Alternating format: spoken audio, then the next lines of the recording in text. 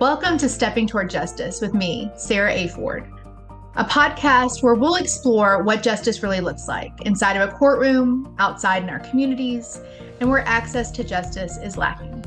We'll talk with advocates, survivors, and change makers working to make justice a reality for us all. We can't change what we don't understand or acknowledge, so let's take a step together towards justice. Well, we are back with an incredible woman who is she's like a lioness with the work that she does. And I'm so proud of everything that she does here in South Carolina, up at the State House and beyond. Welcome, Ashley Lidow. Thank you, Sarah, for having me. Excited to be here. I am so pumped. So you are the Director of Policy and Government Relations for the Women's Rights Empowerment Network, better known as WREN. Yes, I am. Love doing that work. So simply put, I lobby the State House for gender justice. I love that. So tell me a little bit more. And I know lobbyists get a bad rep, like, because people are like, lobbying is terrible. But I'm like, it's not terrible. We need lobbyists. Tell us a little bit more about that. Like, let's dispel the myths.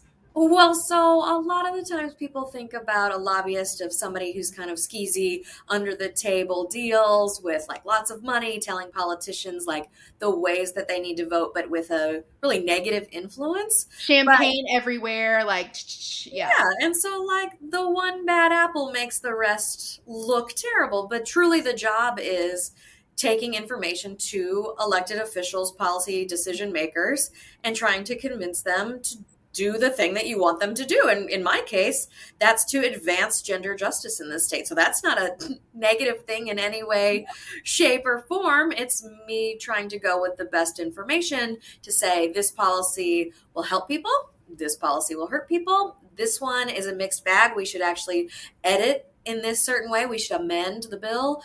And so it's about making sure that they have the right information, because people get confused also between federal and state, like level of infrastructure in politics in general and policy making.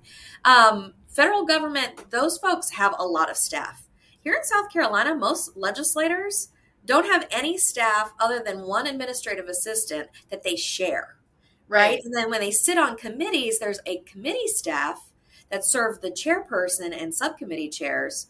But that is really slim pickings on really the help that you need to take on the entire state, taking like all of the issues. Every issue. You can't be an expert on everything. So if there weren't lobbyists around to help provide information, data, resources, connection to community, how would a legislator figure out how to deal with the volume that's being put in front of them here in South Carolina? It's nearly impossible. And so, our job is crucial. I definitely love doing this work. It is a lot of work, but it's pretty rewarding. Absolutely.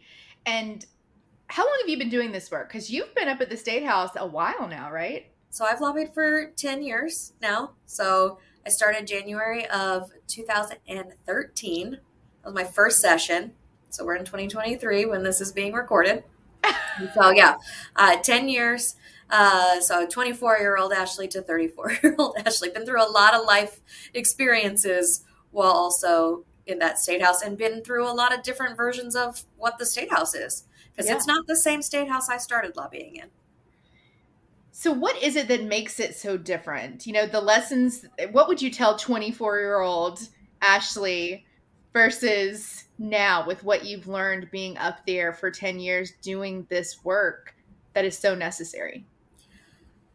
Oh, I don't know that I would tell her to do anything different because I needed to jump in personally in just the deep end of the pool and not be afraid of what it was. And I think if I would have said what it is now, which is a really hyper-partisan, antagonistic place, maybe she wouldn't have been as interested in sticking around. I don't know. Actually, 24-year-old Ashley is the same as me now. A very wonderful Senate staffer once said that I'm a delusional optimist. And I love that moniker. I want it on like a t-shirt or like a baseball cap. I am a delusional optimist. I do believe that if you work really hard, if you examine where your no's are and try to work through that problem, you'll get to a solution. It might not be as quick as you want it to be. Right. Like you can get through anything. And so that's how I also feel about where the state house is now. That hyper partisan, a lot of topics feel more difficult than they need to be.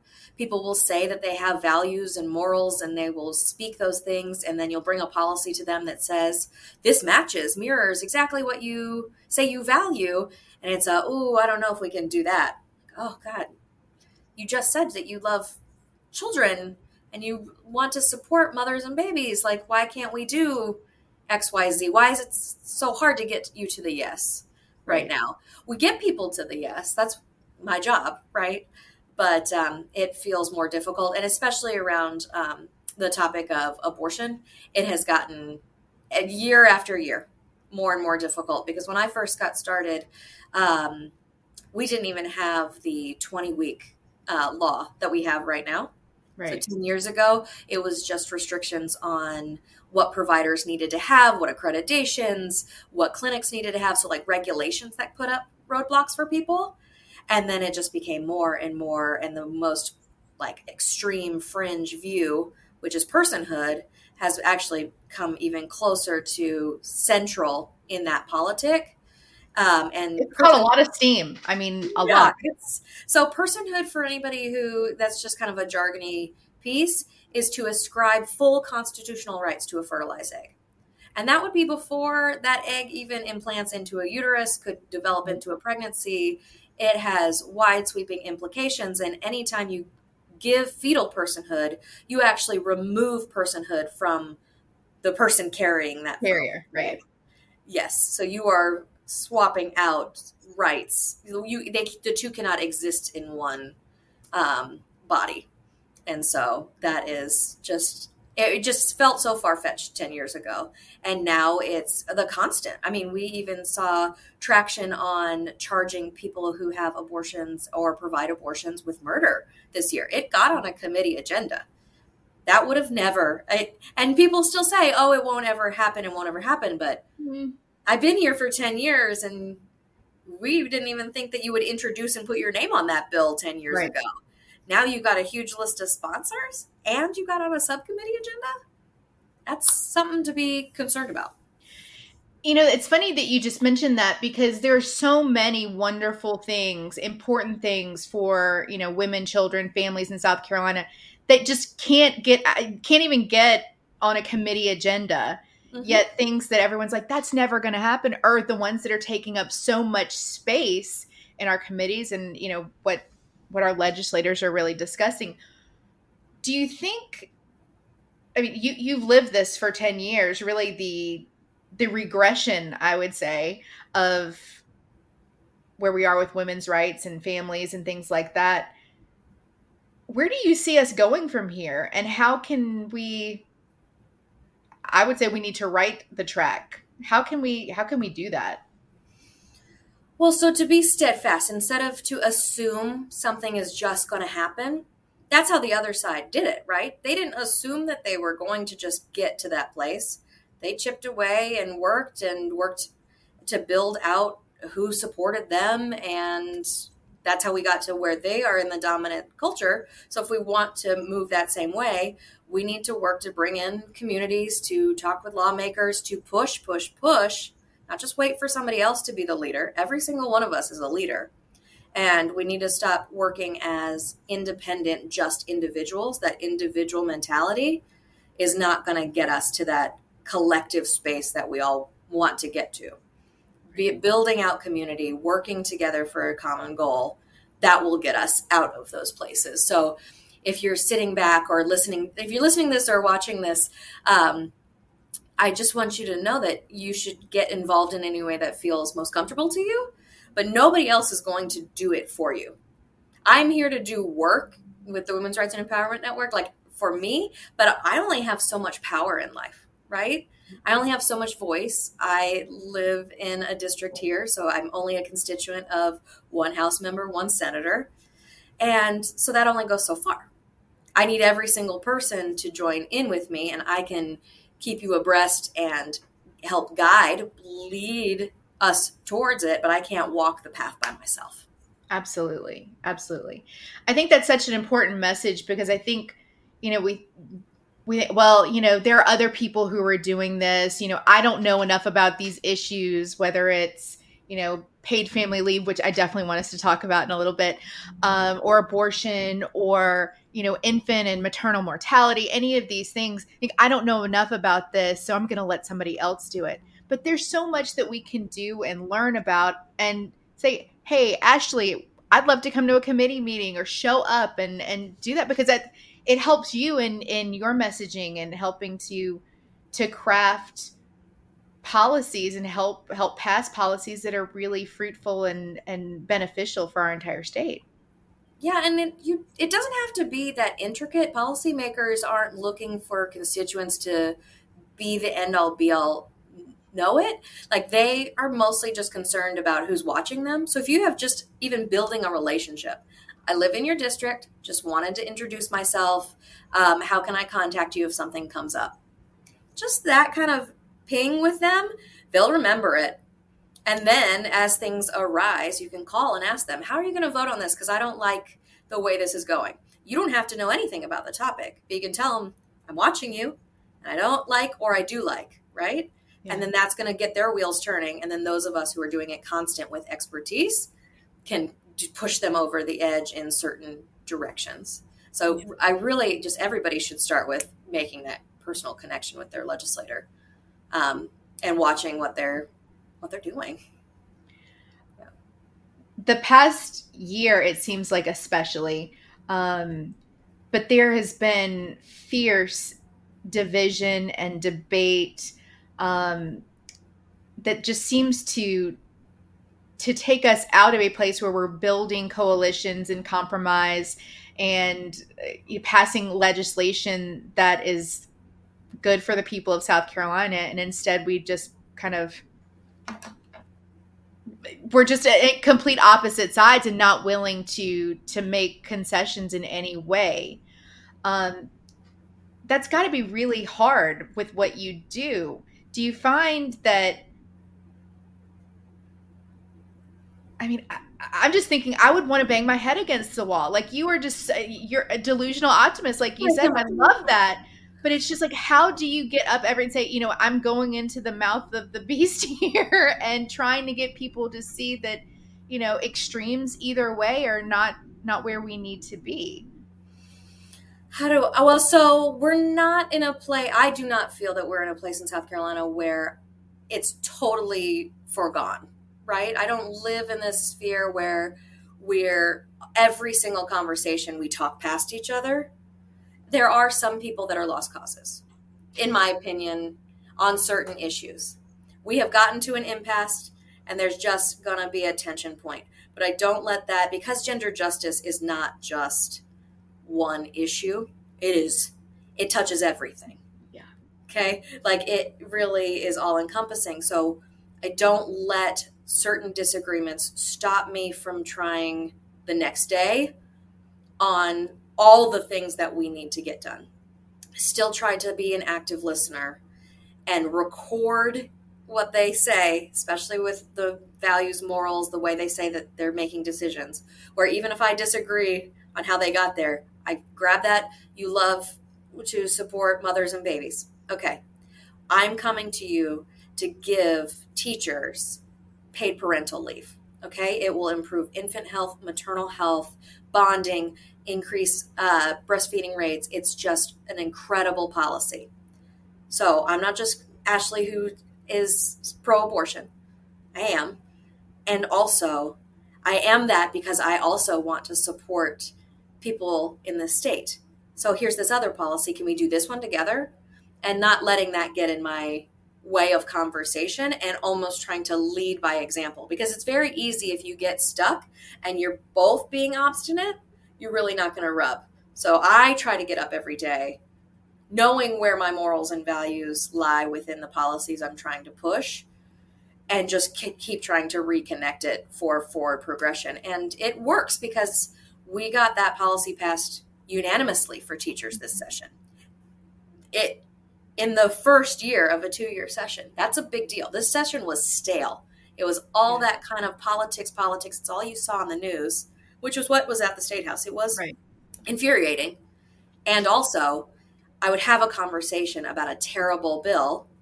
You are trying to do this, and you're saying you're doing it because you want to support children, because you want to support another thing.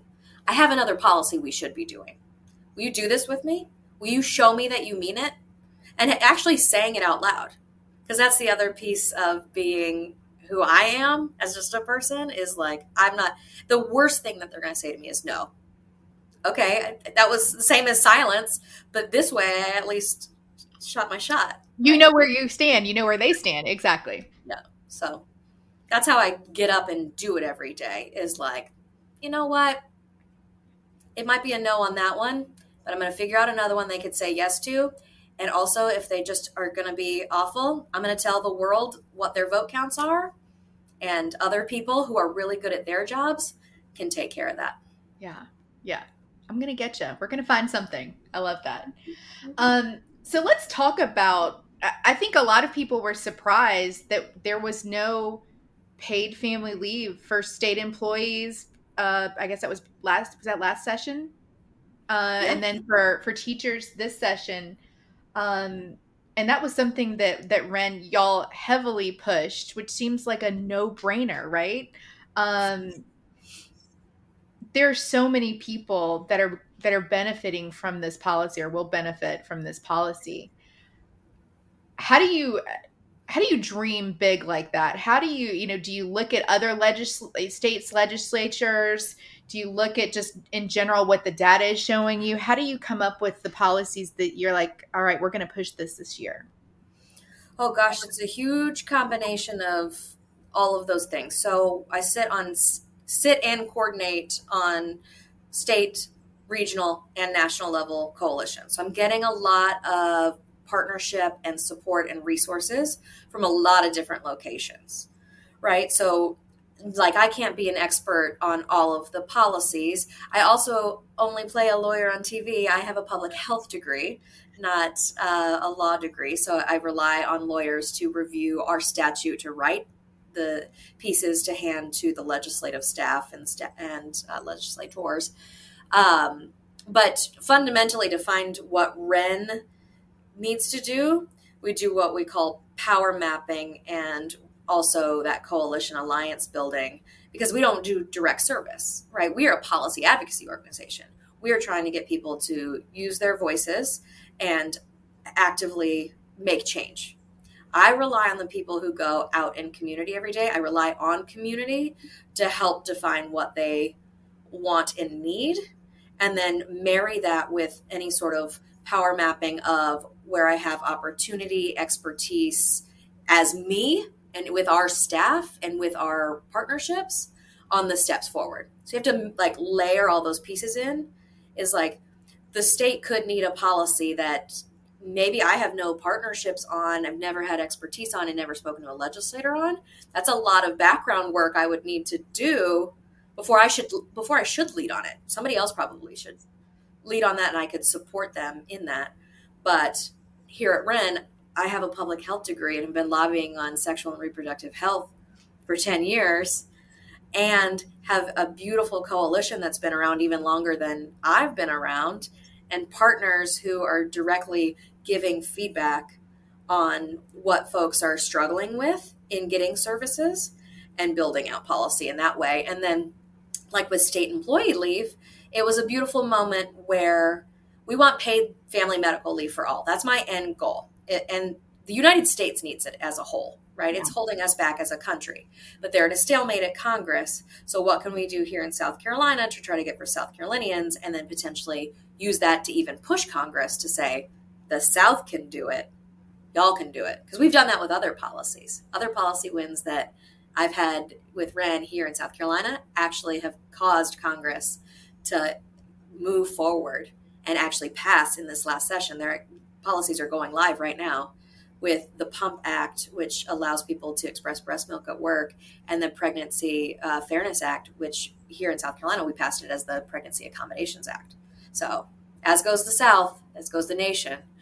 And so for paid family leave, knowing that there is stalemate in Congress, power mapped, where does the legislature feel that they have authority and power? The legislature doesn't typically want to dictate to business in this state what to do. So instead of doing like a mandate on the private, I looked at what authority the state had. State has authority over state employees. So that's how we started with those conversations. And because they do have that kind of authoritative piece, they have ownership over it, and you need to take care of your state employees in this way. And so start that conversation and build our way out and to hopefully an ultimate goal where we can create this bigger dream.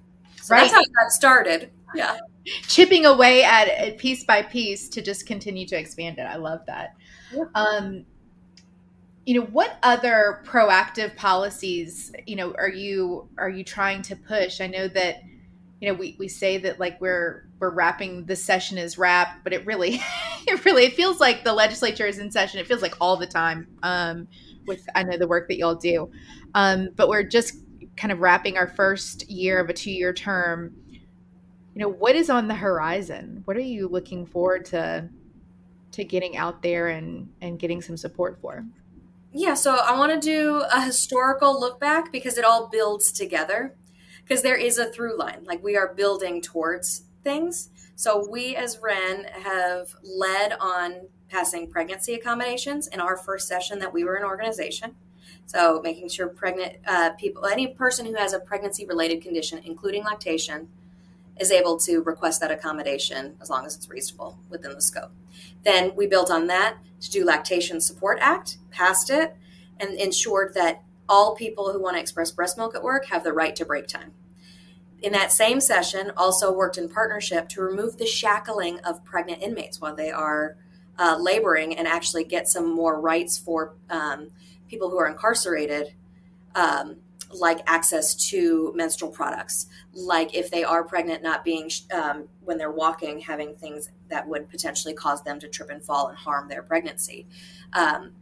And we have passed the state employees paid parental leave. We've also passed the Pharmacy Access Act, which would allow pharmacists to prescribe, dispense really, contraceptives, self-administered contraceptives in their pharmacy. So they can opt in. And then once they do that, they could give somebody a questionnaire and then without having to go to an OBGYN, because we know that there are 14 counties in our state without any OBGYN services. So it's really hard, but you go to a local pharmacy down the street and get that access. And so we've been building and building and building to the moment. So now our slate had, including teachers, because once we passed the state employee one, teachers went, why are we not included? What about us? Yeah. You're not state employees, but you know what? You're next. Let's do this. Let's do it. You are one of the largest workforces in this state. You're right. The state does support the school districts in providing them with money. They do have an authority in this space. Let's get it for you. Got it for them. Then also something that doesn't get talked about a lot, but is in the state budget, is the dependent coverage of contraception for in the PIBA, so the state health plan. A few years ago, the state health plan removed that dependent coverage. It was a policy change that they made. It wasn't some legislative piece. And we had worked to put a budget proviso in that dictated to them, no, you need to make sure that dependents are covered in the same manner. And the governor vetoed the line item. So we had to build our way back into that. And this budget cycle, Representative Leon Stavronakis was able to include that. But and so it's in the final budget. So as long as the governor doesn't veto this budget, dependents will get that coverage. And also, as we're even discussing abortion access at the State House, we've said it so many times that the abortion law that just passed even had that provision in it to make it permanent, because we keep the drumbeat of, you cannot say that you want to ban abortion, but not give people access to the things that would prevent pregnancy, like contraception.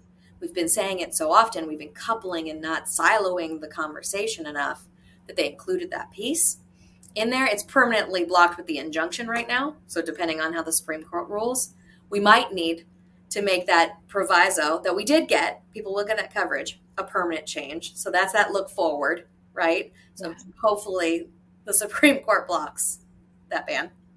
And so if that stays, we'll see soon, right? What, so another soon. week and a half the hearing there for Yes. the end of June, for those that may not be listening to this at the same time, the end of June. So yeah, so that is a piece. So just continuing to make sure that people have access to resources. In that same vein, we are trying to remove taxes from essential products. So we're advocating for taxes to be removed from not only tampons, but from diapers. And Neil Collins, even forward thinking, was like, why not toilet paper too? That's an essential item that all people need for hygiene. I was like, okay, great, put it in the bill. And Senator Katrina Shealy, which you've had as a guest, and I do recommend that everybody listen to that podcast as well. So if you just listened to this one, go back in time, because Senator Shealy's podcast is incredible. But she also said, so in our research on the diapers and the tampon tax, she discovered that baby food is also taxed right now in formula because it's considered a prepared food, but it's an essential item. If somebody like baby need to eat, you can't just say that you want all these babies to be born with all these abortion bans and then not feed the kids, right? So Senator Shealy has a bill for that as well. So we'll continue to advocate for getting people the resources they need and marrying those values that you hear potentially in those harder conversations with policies that actually will achieve a shared value that we all have. Absolutely. Yeah. Well, I'm feeling super inspired right now. We're going to take a quick break, but we will be back with Ashley Lidow from Wren in just a second.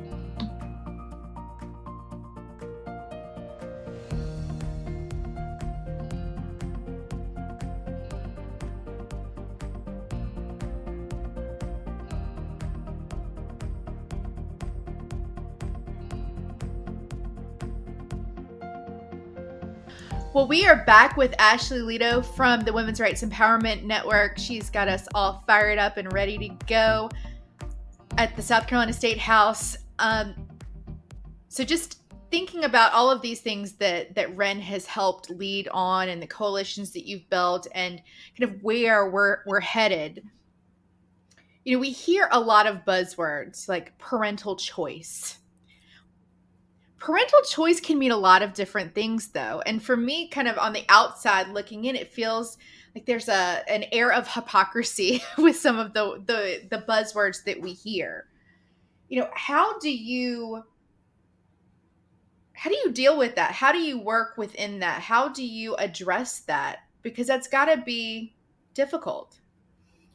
Well, it's intentional, right? It's intentional language. And as somebody who has worked on abortion rights for a decade, it's kind of the same playbook. You pick something that feels inflammatory, like everybody could get behind. And then folks are just seeing a headline, a click, a something, getting upset about it, but not knowing deeper down. So it's our job to unpack what parental choice is and what it can mean, the nuance there, what it means for you. Because I am a parent. I have a toddler, she's 3.5. And I do believe that I have some authority over what needs to happen in her life because I have a responsibility to ensure that she is happy and healthy and thriving, right? I should have a layer of parental choice. I also want ultimately for that child, my child, to be happy, healthy, and thriving. And so if any of the choices I'm making as a parent are harming them, so if there is abuse in the home, somebody else should step in. So there's nuance. I don't believe in a 0 or 100 scale of that. And so it's really about unpacking a buzzword that we all get behind to what truly the deeper value is, because we hear parental choice in what all school children should have access to in the library, in their curriculum. And yet we remove parental choice when it comes to gender affirming care or even abortion access, right? And even that is squishy because does a parent have an authority to dictate what the future of that pregnant, underaged person does? Because that choice will impact them forever if they block them, right? Right. So it's a tension point of unpacking what it means, and ultimately, for me, and what we're trying to achieve is the person who's going to be most impacted going to be okay after this, right? So if parental choice means that all school children do not have access to information, all school children are the ones impacted, and you're actually removing something beneficial from them when you as a parent could opt your child out or have more difficult conversations at home and really examine what you're thinking in that kind of censorship moment, right? Right. Like, you do have parental choice in taking your child out of the public school system and going to a private school, just unpacking those layers and not trying to blanket ascribe things to other folks. And ultimately, the do no harm to others should apply. Absolutely. It's 25 years ago, and I'm significantly older than you, Ashley. So, but 25 years ago, the 24-hour news cycle was kind of a new thing. It was, when I was a kid, we watched like the 6 o'clock news, and then like 6:30 was like NBC nightly news. And, that was basically it. But, we've come to this point where we're constantly inundated with information, but it's just enough information to really piss people off, right? Or to think, well, that sounds terrible. But I think you're absolutely right. Unpacking what we're hearing, we hear a 30-second soundbite and everyone's outraged, but it's like, there's so much beyond that. And I know that I'm grateful that that's a lot of what you do, is like, everybody cool your jets. Like, this is what this really, really means. Yeah, I think there's a moment where the news can be helpful to get you information that you're not getting exposed to as you're living your daily life. And you can also get into a trap of a negative spiral, which is that I believe the addiction to scrolling on your cell phone, or like a Twitter spiral versus like the Fox News on the TV or CNN. I mean, it's really this same, like that constant, like you are doing this. You're not physically in community with anyone. Right. You're not talking it out. You're not working through what it means to work together. And that's what I'm hoping to keep pushing for in my life, is to, if something's bothering me, trying to keep digging down to like, why is this, like asking that second question of like, oh, I don't feel good. Why? What does that mean? Why am I sitting with that? Who do I care about? Let's talk about it with them too. And then, am I really getting all the information I need to make a good judgment? And then building my way out. So I do think that there's a little bit of obligation from all of us to dig a little deeper, to not just be hairpin trigger sitting in our own silos and doing that work. So that's just my comment on that spiraling. Is I think the more we get in community, the more fulfilled we all are. That's how I feel. I feel more fulfilled when I'm around other people having real conversations, tough conversations too. But I get to a place where it's not a screaming match, like really working through it and being just like sitting in discomfort and then coming back to like why I care about it. You build deeper relationships. You find the ways that you potentially want to still be connected to each other and remove yourself from the divisiveness. But we do know that fear and division make money. They're doing it on purpose. They're keeping you addicted to that conversation. Yeah. And I think it's so important, because when we have those conversations, when we engage with our community, when we engage with people who may not and do not think the way that we do, and we have those tough conversations instead of avoiding them, I think we find that we're a lot more alike than we are different. And that's really, for me, the crux of, the work that you and so many other folks are doing up at the State House for all of us, is finding those areas where we can agree, the morals and values that we all share.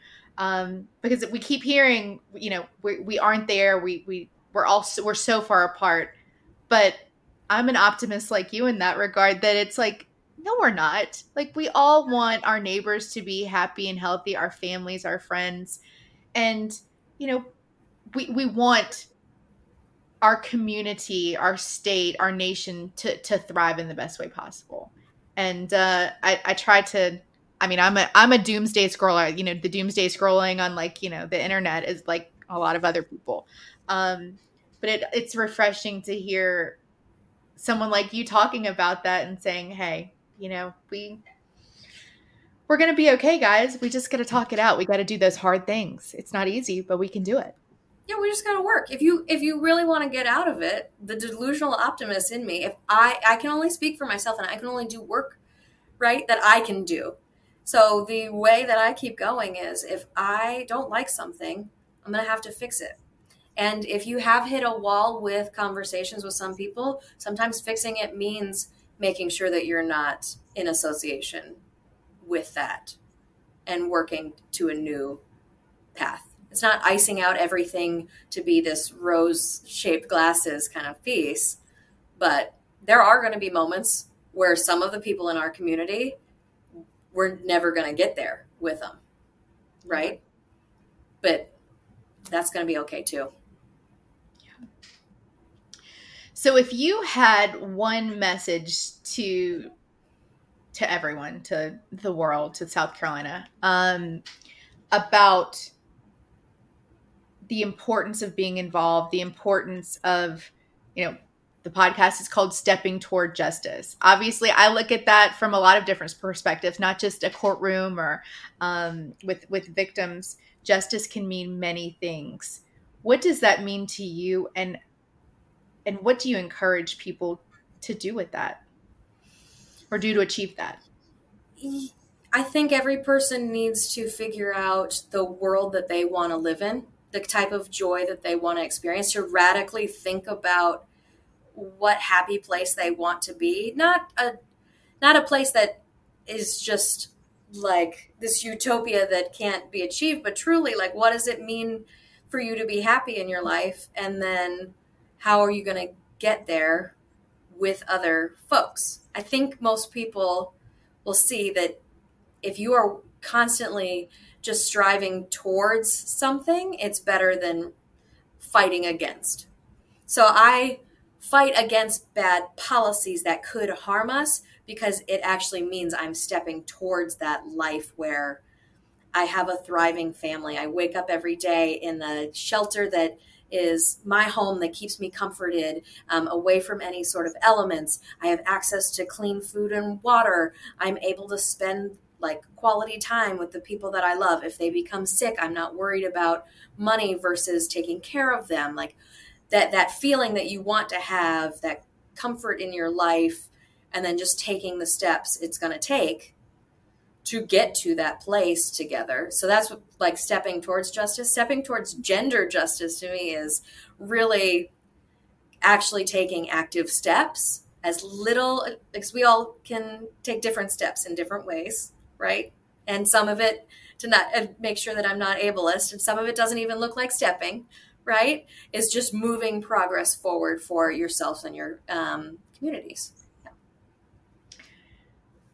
So we've talked about a few heavy topics. How do you chill out? How do you relax? How do you, like, take the white hat off at the end of the day?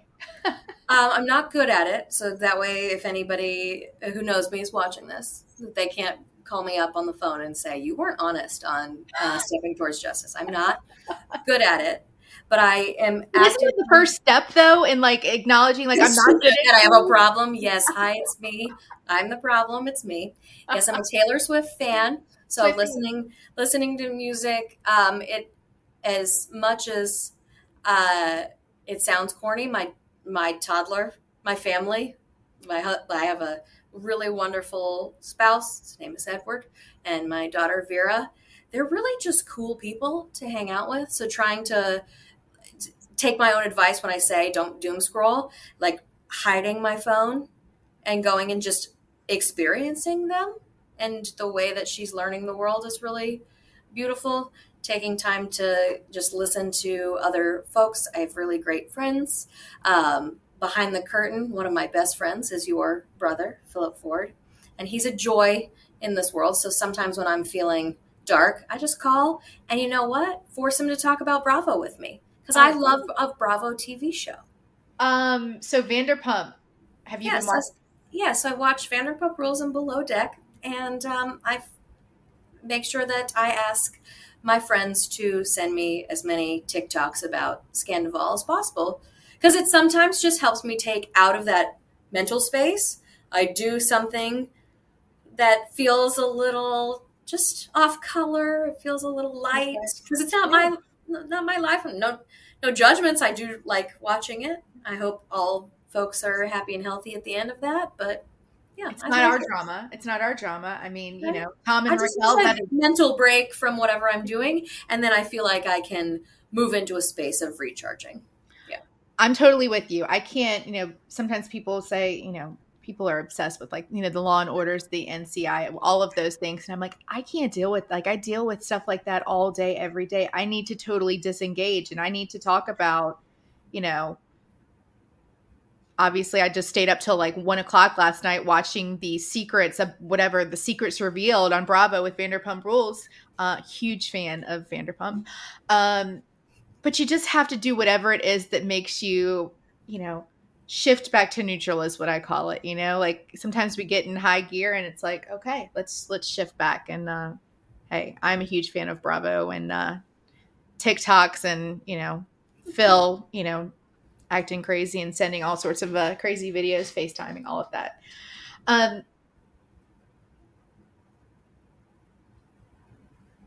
What, you know, we talked about, you know, your family, beautiful daughter, husband, and I know that you enjoy the beach and just being in nature, all of that. Mm-hmm. Where do you see yourself in 5 years, 10 years? Still doing this work?